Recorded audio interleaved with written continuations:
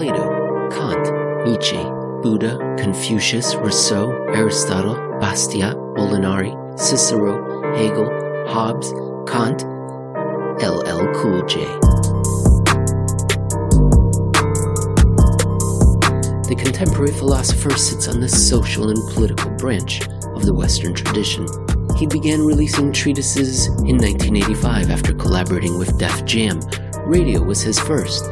2 years later, bigger and deafer. But 1989's Walking with the Panther was too poppy, said the Philosophical Review. So much empty fluff, pondered the British Society for Feminology. Dialectica wouldn't even look at it. His fourth commentary, however, returned him to the top. Both the album and its most famous song were titled Mama Said Knock You Out. The single famously begins with, "Don't call it a comeback, I've been here for years." Singing that tune these days are communism, Marxism, and socialism.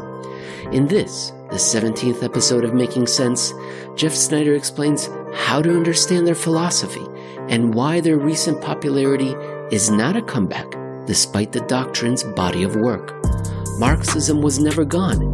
It was waiting for the club of mostly wealthy nations to reach the end of their capitalist potential. Well, a 13-year depression on par with the 19th century's long and the 20th century's Great Depressions is making a good case. So then, how to counter the argument? But that's for the back half of the show. First, a catch-22-like paradox in bond markets. Safe sovereign and risky corporate bonds both display falling yields. Why? We look back to the last worldwide depression for answers. Then, yield curve control. This podcaster has a feeling it'll be the must-have toy for central bankers by Christmas. We look back at the U.S. experience with the policy during the 1940s. Then, Marx, Lenin, and Mao take the stage, grab the mic, and start spitting. My name is Emil Kalinowski, and joining me, as always, is Jeff Snyder, the head of global research for Alhambra Investments. Jeff, paradox. My favorite book of all time that I've ever read was Catch-22. And that book is all about absurd paradoxes. And one of them that's taking place right now in the markets is that we're seeing sovereign bonds very low yields right now. But at the same time, we're seeing corporate bonds also exhibiting very low yields. And those two signals seem to be contradictory, at least to me. They seem to be signaling we have an illiquidity crisis. Everyone's running for something safe, the sovereign bonds. At the same time, we have a bubble. They're running for the corporate bonds. They want to make money. Is there a catch-22? Is there a conflict, a paradox? What am I missing? Well, again, we're going back to Milton Friedman's interest rate fallacy. And really, the corporate bond market, even the junk corporate bond market, the riskiest parts of the corporate bond market are consistent with the interest rate fallacy, even though it's not maybe readily apparent to most people. When we introduce the interest rate fallacy, I think people get it when you start using the U.S. Treasuries or government bonds, something like that. You say when demand for the safest, most liquid assets out there is high, therefore their price is high and their yield are low. That makes sense. Okay, yeah, the system, liquidity in the system, the monetary sufficiency, all those things probably aren't very good, and that's what's driving people into the safest, most liquid instruments. That makes intuitive sense. But then you look at, I guess you pointed out, the junk bond market, especially things like leveraged loans, CLOs, and yields on those things are falling too. They're very low. In fact, they're historically low. And that's much harder case to make, especially intuitively, where people think, well, that's got to be a credit bubble, right? I mean, that's the Fed pushing people into all of these risky places. And that's consistent with the idea of an over-aggressive monetary policy being only too successful. So it seems like the two things are at odds with each other. You have low rates on riskless assets, safe assets. That's definitely illiquidity, liquidity preferences. But then you also have low rates on very risky assets, and you think, well, that's credit bubble.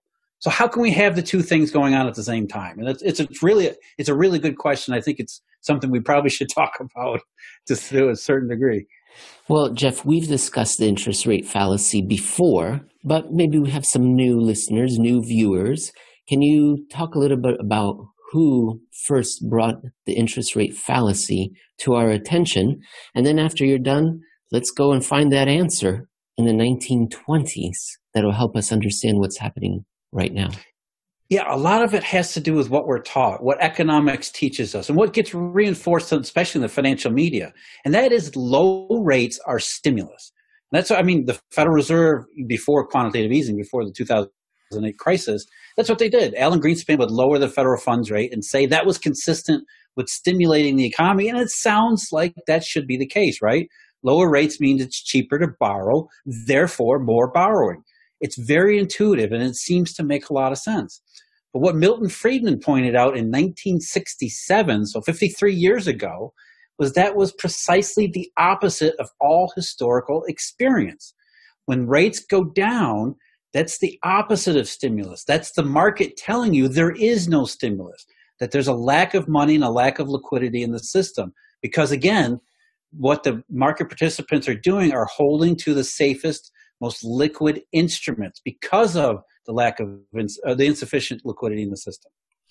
Is it a two-step process? So the central authority lowers the interest rate, and if the circumstances are amenable, people will borrow more.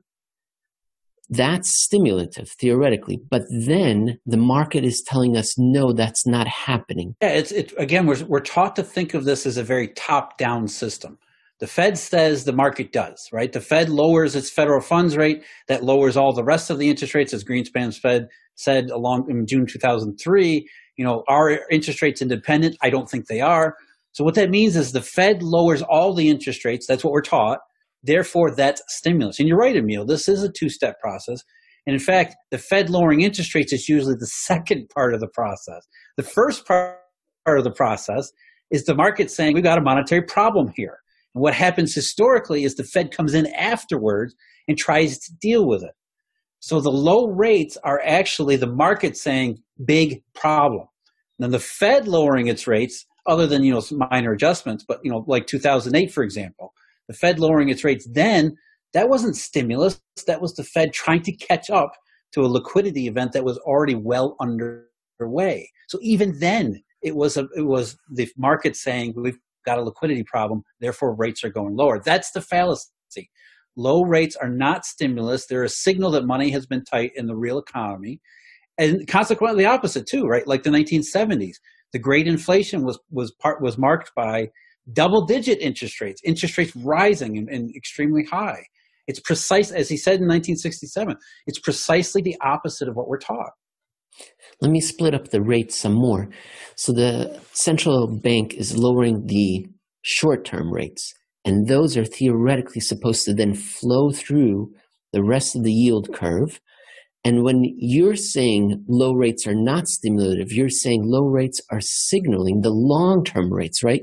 That let's say the 10-year benchmark rate is saying, no, it's not stimulative, what you have just done. If it was, it would have been rising. Is that correct? There are two different rates we should be looking at: central bank and market response. Yeah, there's two different parts of the yield curve. There's actually different parts of the yield curve, but two major sections of the yield curve: the short-term, long-term. They meet somewhere in the middle, in the belly of the curve. But even the short-term rates, which are heavily influenced by monetary policy, if short-term rates don't respond much either, it's the same thing. It's the market saying we want liquid. And so that's really the main point, whether it's the short end or the long end. The long end is really, okay, what happens what are the consequences of a situation where short-term rates are probably around zero for a long period of time? Well, obviously that's not a good period. That's not a good situation over the intermediate and long term.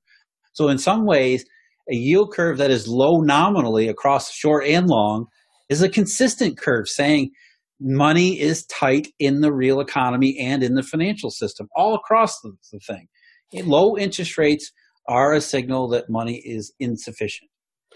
But we seem to be getting a contradictory signal from what you were saying. The the CLOs, the leverage loans. And so in your article at Alhambra Investments, and it's called "Don't Low Rates on Junk Bonds Mean Fed-Fueled Credit Bubble?" No, precisely the opposite. You published that on July 7th. And you give us an example of what happened in the 1920s, that in fact, even then, during the worst liquidity crisis we can imagine, and so recently, we saw something similar. What did we see then? Yeah, I mean, nobody would mistake the 1930s with a credit bubble, right? I mean, there's no way you could classify the period of the Great Depression as a credit bubble, or the Federal Reserve being successful at generating one. So therefore, okay, whatever we think of, whatever happened in the 1930s, it was not a credit bubble.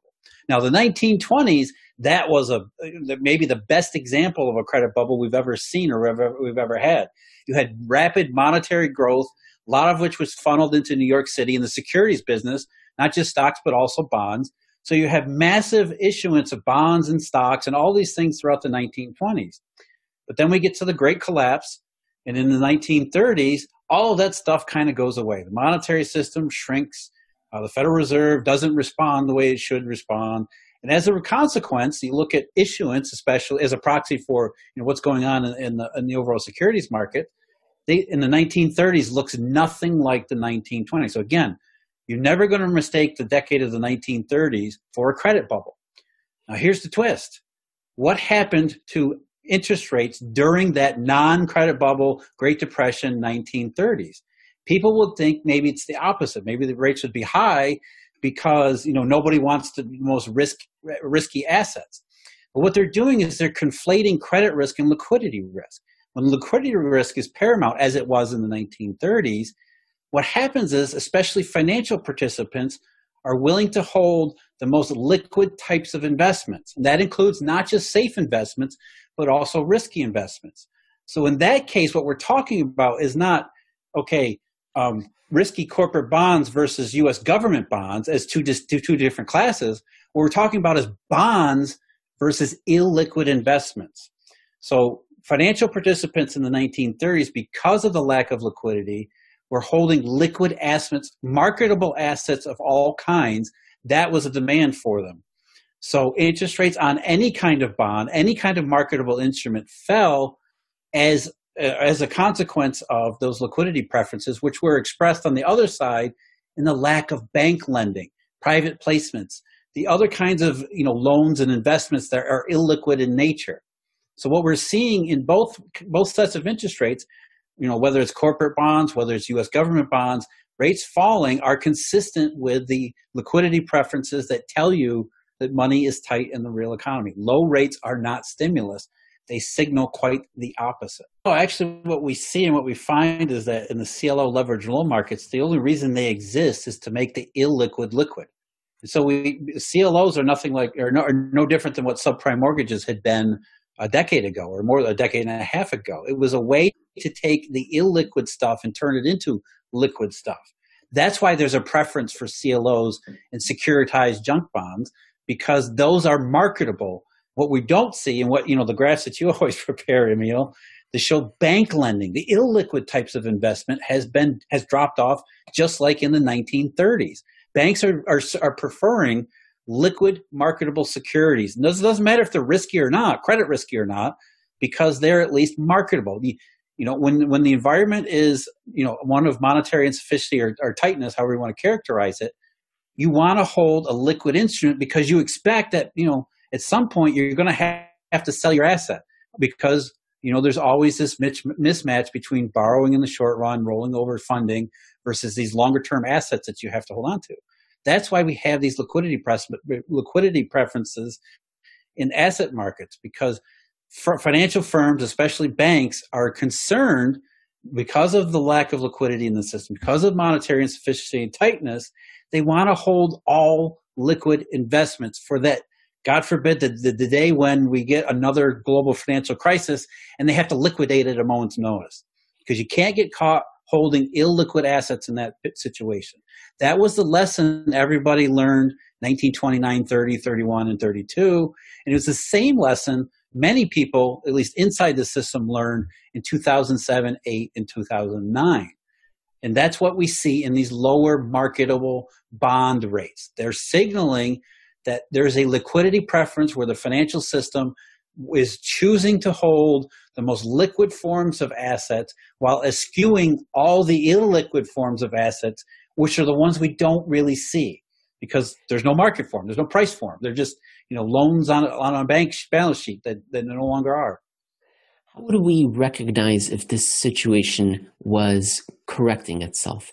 I'm imagining that these rates would start to rise, but we don't want to see them spike, right? If it's a spiking rate, that's signaling there's some sort of disorder. There's a sell-off taking place of assets. But so if things were fixed, would we then see the risky corporate bonds start rising gradually? It depends on what you mean by fixed, right? I mean, no, Golden age. I think what you're saying, if we actually get out of a deflationary environment and start to convert into an inflationary environment, or even just a growth environment, that doesn't have to be inflationary. Growth environment. Yeah, what does that look like? And I think what it looks like is late 40s and 1950s, where we never saw this massive bond rout or bond massacres they called in '94. We never saw that. It was a gradual transition from low rates to rising rates, steadily rising rates. And you're right, Emil. What we're worried about, what we're really concerned about is a massacre. We don't want a disorderly transition from one thing to another because that could be harmful. But that never happened historically. And I don't think there are any real instances of where it did happen that way. Usually it's a long drawn out process because these kinds of titanic forces, deflationary, inflationary, these are not things that happen overnight. There's something that there are factors that have to develop over a significant amount of time. So it's not like, you're flipping a switch. Deflation ended yesterday. So today the bond market is going to sell off in a absolutely biblical fashion. That's not what we should expect at all, at least consistent with historical experience. Well, the good news, Jeff, is that the Fed and other central banks, including Australia, is on top of this. They are going to prevent that spike from occurring in bond yields by implementing something called yield curve control or pegging yields. You wrote a couple of articles this week. We're going to discuss one of them where you talk about the yield cap history and you say that it's pretty solid, but it goes against what central banks are trying to do. Can you talk a little bit first? What is this new policy program that's being percolated? Its trial balloons are being sent up. Australia, I had no idea they had already implemented some form of it. What is it? What can we expect later this year, most likely from the Federal Reserve?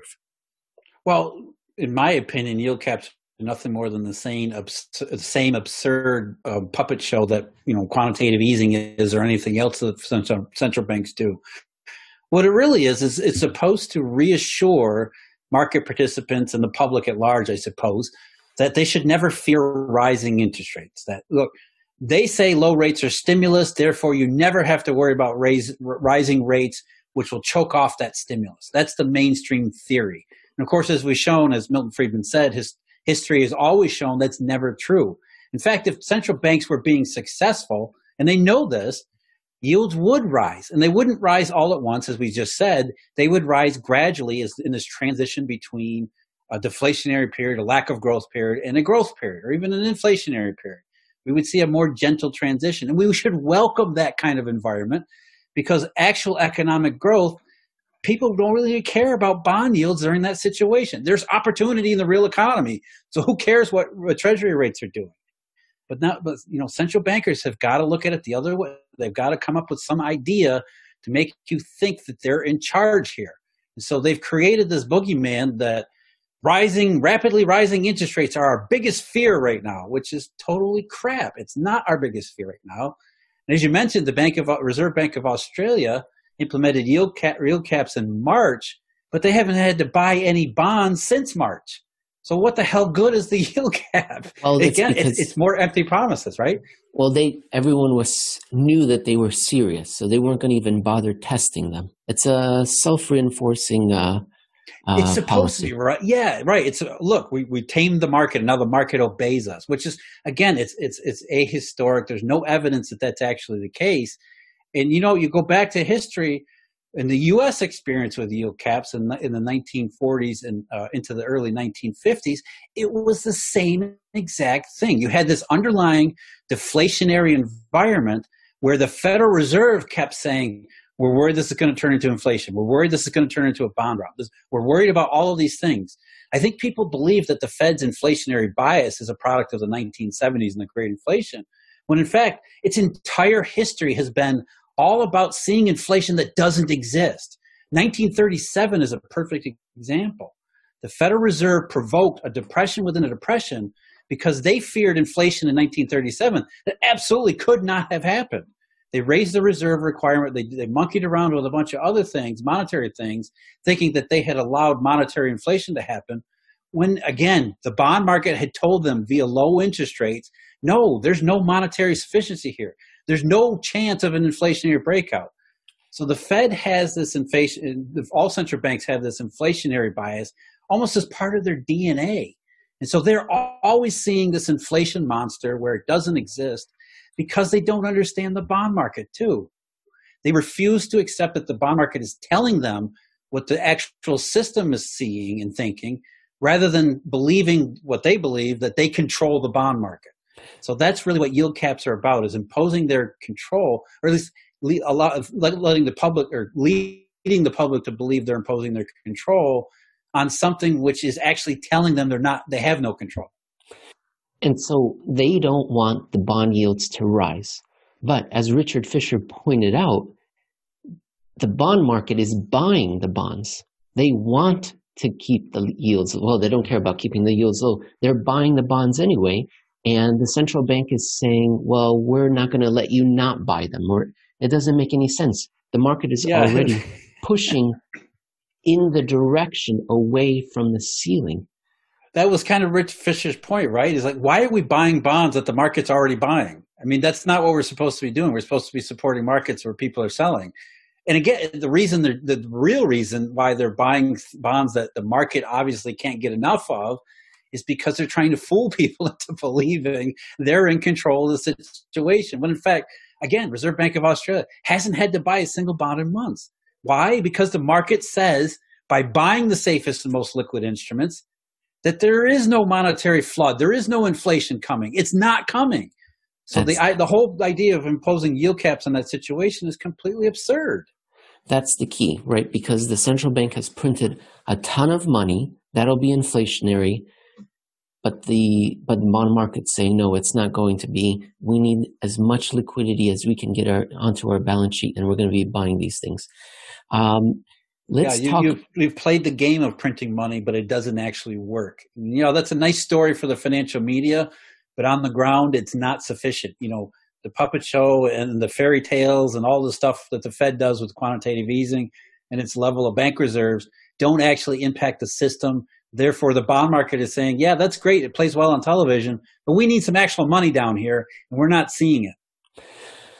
I want people to get a better sense of what happened in the 1940s in the United States. I'm going to show the graph that is in your article, and can you talk a little bit about how the yield curve control was implemented, and then how it was undone at just one of the maturities, the inflation that was taking place at that time due to a supply shock, the recession that followed immediately after, and then how the Federal Reserve was selling back all the bonds that they had been buying because they were worried about inflation. Just give a little bit of an explanation of what happened. Well, what happened was World War II. And, the federal government, to fight World War II, knew it was going to have to expand its deficit and borrow an absolutely epic amount through the bond market. And so what the Federal Reserve and the U.S. Treasury Department did was they got together in early 1942 and decided how they were going to manage this absolutely massive deficit need. And what they ended up compromising on was this series or tiers of yield caps on U.S. government bonds and short-term debt too. They started out with Treasury bills. They'd say, well, the Federal Reserve will cap the yield on Treasury bills at 0.3%. And I believe that also applied to certificates of indebtedness, which are nothing more than Treasury bills that pay a coupon. So, the Fed ended up, because they're enforcing the 0.3% yield on on the short-term debt, they ended up buying a lot of that debt because the federal government was issuing it.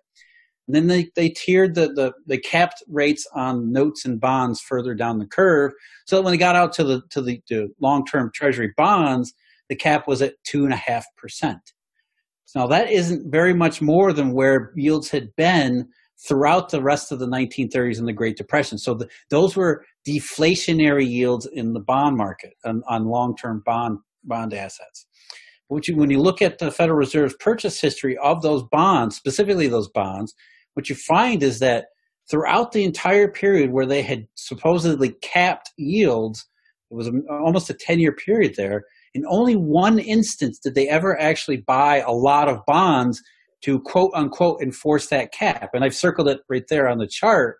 It was that around late 46 and early 47 where yields started to move up a little bit. Now they removed the cap on the bill rates in, I believe it was July 1947, which bill rates then started to rise to normalize with the supply and conditions. But long-term rates, including long-term rates on corporate bonds, municipal bonds, all sorts of other bonds, they really didn't move that much. So when you look at what the bond market was saying is like, okay, yeah, we have a little bit of positive momentum perhaps, but it certainly was not an inflationary signal by any means, especially when you compare where rates were in the middle 40s compared to where they were in the 1920s, for example, when there was massive monetary growth.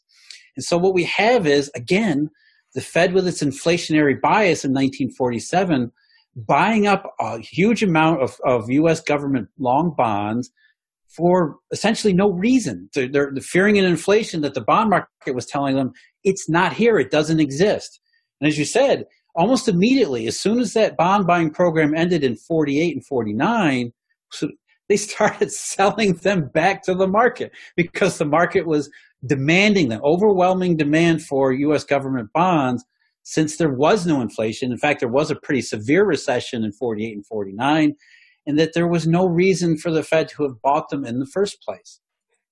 Now, Jeff, I know a lot of our listeners have the 1940s memorized down pat, and they're going to say that you're not being accurate because there was inflation that was surging in the mid to late 40s. But the inflation you're talking about and the inflation that the long-term bond market cares about is persistent monetary inflation, not a supply shock. Were the short-term bill yields reflecting that near-term supply inflation shock while the long-term bonds were saying transitory?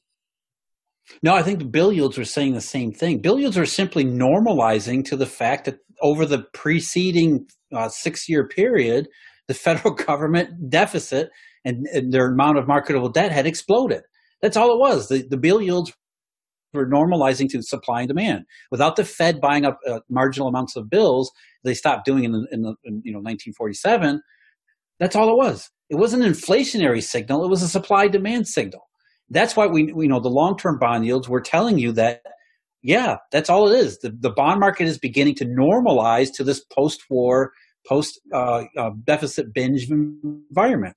But it wasn't inflationary, even though, as you pointed out, in 1947, I think it was, or maybe early 48, the CPI was going up at double digits. I mean, the inflation really got high around that period, which, of course, I'm sure that in fact, I know I've read a significant amount of literature from the period. The economists at the Fed, the policymakers at the Fed, all thought that was massive monetary inflation. So again, they're not paying attention to the bond market when the bond market is saying, especially longer-term yields, no matter what was going on in the short-term bill rates, longer-term yields were saying, no, this is a transitory inflation spike. It's not going to last. Trust us. And the Fed didn't. Guess which one turned out to prove to be right? Yet again, the bond market was right and the Fed was wrong. The Fed always sees this inflation monster, but if you don't see it in the bond market, it's nothing more than a figment of a bunch of economists' imaginations. It's all it is. And so that's what's really interesting about the yield cap episode in the 1940s is that it's almost a perfect analog to where we are now. We're in a deflationary background, a deflationary environment of the last 13 years, where bond yields have been consistent and describing it the situation that way. And how many times have we heard, I mean, we talk about this all the time, Emil, how many times have we heard along the way, oh, bond route, inflation's coming, I mean, QE's definite money printing, all this stuff, I mean, it's over and over and over again, and yet bond yields, the long-term yields in particular, are consistent. The yield curve is consistent in saying no, no, no. And what Milton Friedman's point was, the overall point was, that when you look at interest rates this way, when you frame them under, according to the interest rate fallacy, and realize the fallacy isn't the bond market, the fallacy is the central banks and their theories, the bond market is what you should be looking at to tell you, regardless of what the Fed is doing, the reactive Fed is doing, this is how it's going to be. If yields are low and they remain low, that's not a good sign. That's certainly not an inflationary sign. And therefore, as Richard Fisher said, why is the Fed buying bonds the market overwhelmingly demands anyway? Well, in a couple of weeks or months, we're going to hear about how successful the yield curve control is because it's keeping rates low. So people who are listening to this can count on hearing that, but now they'll understand what the argument against that supposition is. That's Jeff, the thing with monetary policy, right? I mean, they're the most successful programs ever done, but yet we have to keep doing more of them. It's maybe that's the real paradox here. These things work so well, you have to do them constantly. I'd love to see the central bank set the yield curve limit somewhere below where the bond market already is. But I guarantee you they're going to send it just above. Just like how they were moving the federal funds target around, and then they said, all right, we can't control this anymore. Even though we invented this money, we're going to put a range around it. And guess where they put the range? They put the range around where the market already was. The Fed in any sense, they're followers. They're not proactive. Monetary policy is always reactive. That's what your colleague on yesterday's webinar said, Mr. Brent Johnson, and he said the exact same thing. Jeff, you write not only for Alhambra Investments, but for Real Clear Markets, and at Real Clear Markets, you wrote up a follow-up on your very popular articles about socialism and communism, and we were just talking about the beginning of a golden age, about the end of World War II. The golden age had begun. The economy took off from there in the post-World War II order, but nothing goes on forever. It comes to an end, including capitalism, apparently. That's what the Marxists say. I've been writing about this alarming trend towards socialism for many years now. And a lot of, in the early years when I started to bring it up, people were like, why are you writing about this? I mean, it's just absurd. Socialism and communism have failed everywhere they've been tried in history. Nobody would ever believe that these are valid theories and they would never be resurrected from the dustbin of history. And what I was realizing is that I don't think many people really understand what the Marxists truly believe and what's going on today and how these things actually play into each other.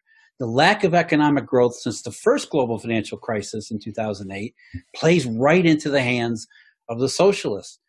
Yes, the socialists, the Marxists, they're aware that the Soviet Union failed. They're aware of what's going on in China. They're also aware that the current state of modern human society, we are the wealthiest that we have ever been in history. They know all these things. So when you point these things out, you're not telling them anything they don't already believe. And it all goes back to what Karl Marx originally said. What he said was that there was this possibility under the feudal system, the subsistence agricultural system where everybody was a peasant and you were doomed to a life of subsistence agriculture, there was no possibility of achieving this paradise on earth, this potential utopia. What he said was the Industrial Revolution was the way that we could get there. We could use machines and technology and harness their efforts. If they would only be equitably made available equitably, then we could create this idyllic, absolutely perfect human society. But in order to get there, we had to let capitalism run its course. We had to let the Industrial Revolution play out under the capitalist agenda to create all this wealth, to create all this technology, so that it could then support the utopia once we undertake the socialist revolution. So what Marx was envisioning was that we would have these wealthy, these technologically advanced, industrialized Western societies. The workers in them would rise up. They would take over all this wealth that the capitalists had created. They would appropriate it, make them, bring them under the control of all workers, who would then undertake the socialist revolution, which would result in this perfect commune, flat hierarchy society, freed from want, freed from privation, freed from duty and work. That was the goal. Jeff, why do people even imagine, or why do they even bother fantasize about creating a utopia here on Earth? Haven't we had enough human history to review to see that that's simply beyond our capability? I mean, we've even had it in movies, right? We had The Matrix. And what did Agent Smith tell Morpheus? He told them that they created a perfect utopia and the humans rejected it. It's simply not in our nature to live in a utopia.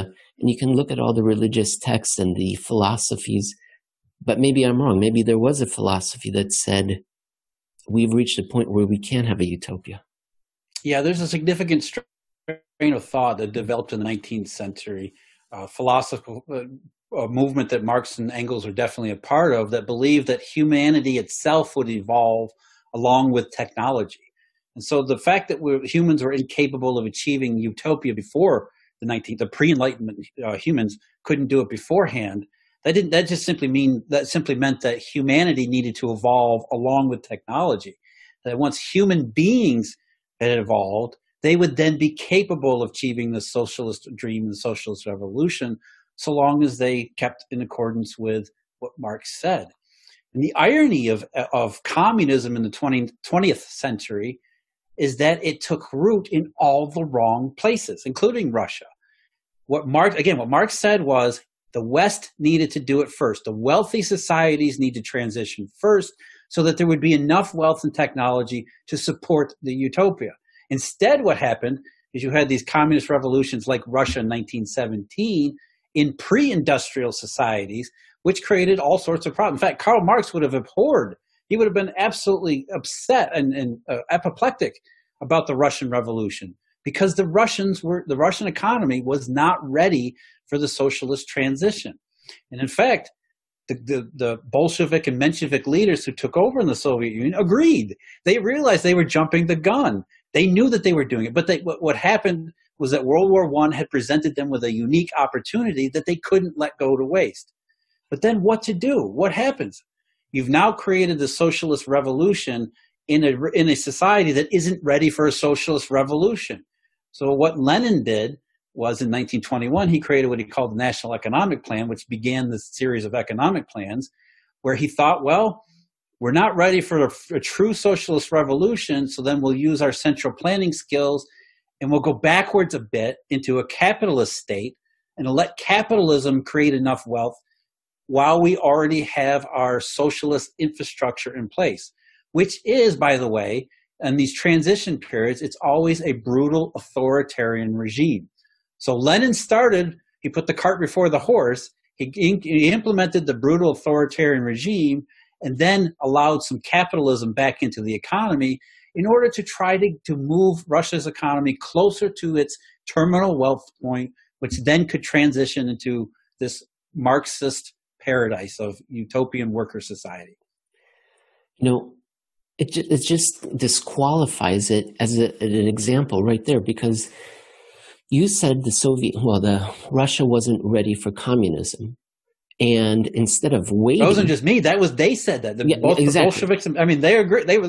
Everybody knew it. That back in the revolution. Hey, we know Russia's not ready. What are we going to do about it? Well, it would have been, and so what they would have done if they were true messiahs, if they were true prophets, they would have said, "It's not ready. We're not ready. We're going to let somebody else in the future take care of this."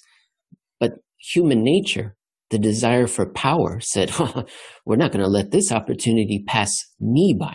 So they took control to be in charge, and that that desire for power, that desire almost disqualifies communism in my mind, because eventually it's supposed to be where communism is a very flat structure and there are no leaders per se, let's say technocrats that manage the system, but there's no power structure. And that seems to run completely counter not just to human experience, but to experience throughout nature. It also should have been a signal to them that these Marxist workers' revolutions didn't happen where they were supposed to happen, right? Mm-hmm. The workers were supposed to rise up in the West. And what the Marxists would tell you is that, the systems of historical oppression kept it from happening. When what really happened is what you were just talking about, is that people in the West realized that there is no limit to capitalist affluence.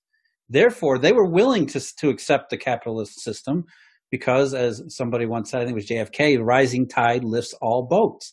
They realized that, look, so long as this thing works, it works really well, and there's no limit to wealth and influence in society's progress. So why the hell would we want to stop it at a predetermined point and then try to go into this utopian society that is against all historical experience? And that's really the point I'm trying to make here, is that in all of these examples, and we include communist China in the same example, who, by the way, got in the same exact situation as Russia. The Chinese under Mao, they underwent their socialist revolution too soon. They jumped the gun there too. China was by no means an industrial wealthy society. In fact, they were worse off than the Russians were in 1917. But the point is, what the Marxists have to do is transition from a capitalist society to this workers' paradise utopia, and that requires this brutal authoritarian regime to do it. And that brutal authoritarian regime erases all prior history. They start at year zero, and everything goes forward from there. And what makes communism so evil is that they essentially lock human society into that situation under the brutal authoritarian regime, because there is no utopia. There is no endpoint where the authoritarians say, we've made it to the paradise, we're giving up all authority. So as soon as you undergo, whether it's too soon or at the right time, whatever the hell the right time might be, as soon as you undergo the socialist transition, hand everything over to these small elite group of revolutionaries and give them arbitrary authoritarian power, they're never going to give it up, because they can't. There is no utopia. There is no society on the other side where it's completely equitable, flat structure, perfect commune. That's really the point here, is that it doesn't, that's the theory, is that once you go into the transition, whether you started early, whether you start at the right time, you're stuck with always the transition. That was the real lesson from the Soviet Union, and the real lesson from China that we're seeing today. Yes, neither China nor the Soviet Union were true communism. According to the Marxist definition and doctrines, they were not true communism. But so what? They were stuck in the authoritarian transition for decade after decade after decade. And that's really the issue here. Jeff, can I delineate a little bit between communism and socialism? Because one of our YouTube commenters made the point not to conflate communism with Scandinavian-style socialism. Socialism is a fungible word, and I think a lot of people use it inappropriately. Certainly the way the Marxists would view it. Scandinavia is not socialist by any means, according to the Marxist definition. What people call socialism of Sweden and places like that is really just an enlarged safety net of a capitalist society. Now, what some socialists would say is that that's a necessary, slow transition between a true capitalist society on the road toward a true communist society, as more and more is turned over to the centralized authority, because Sweden has achieved its terminal wealth stage.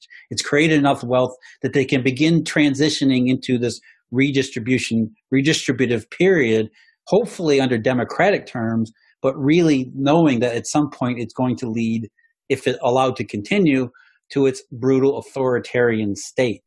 That's really there is no democratic transition between capitalism and communism, because communism proceeds under its false premise that there is a terminal level of wealth, that capitalism can only go so far and exploit so many workers before it exhausts itself in this massive inequality that triggers this workers' uprising.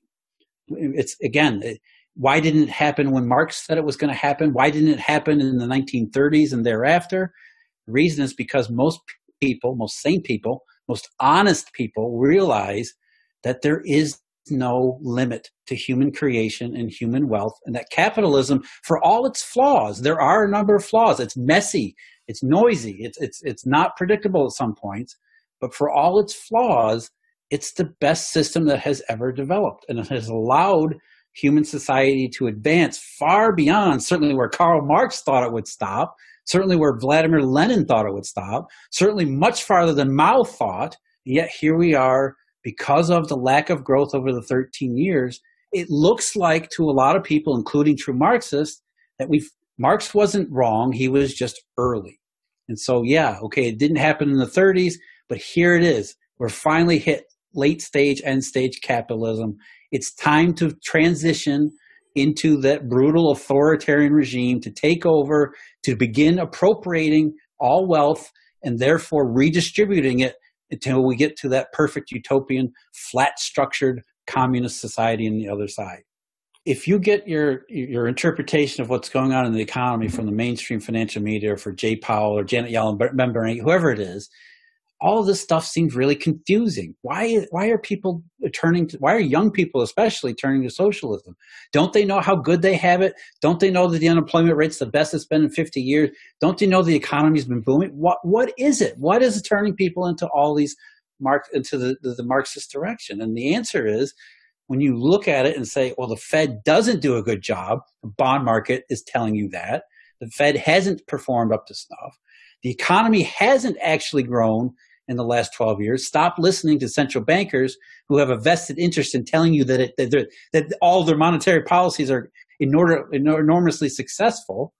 If you realize those two things, suddenly you start to understand why socialism and Marxism has become such a, I don't want to say popular, but it's become at least plausible to a huge subset, especially the younger generations, who look at capitalism since 2008 and think, this really is end stage. This is it. Marx was right. We've hit the limit. Therefore, maybe we should start listening to these other people, because it at least sounds better. Equity, distribution. It's not really about free stuff. It's about flat structure in society, and being freed from having to work, and freed from having to worry about food, free from student loans and all these other things. It sounds like a plausible direction to move toward, even if you don't really want to move all the way or really understand or entail what everything that entails and what that might mean. You're at least sympathetic to listening in a way that under normal economic conditions, if we actually had economic growth, they probably wouldn't. There would be no need to. I mean, just look at the numbers, the baseline chart. If the Great Recession had actually been a recession, GDP would be $5.5 trillion more than it is right now. There's a hell of a lot fewer socialists with that $5 trillion in GDP. That's about really 25% of the economy, the United States economy. It's a massive, massive amount. And again, it all plays into what the socialists are saying. What they aren't saying is a bunch of free stuff to a bunch of whiny crybabies who don't know how good they have it. What they're saying is, yes, capitalism creates wealth, but now capitalism has achieved its final stage. It's time to turn over everything to the revolutionaries to make society equitable.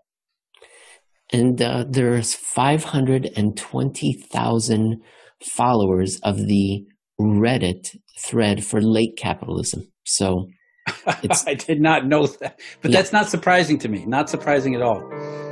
Jeff, let's talk again next week, see how the economy's doing, if it's improving in any way, and talk about these bigger social issues as well. All right, take care, Emil.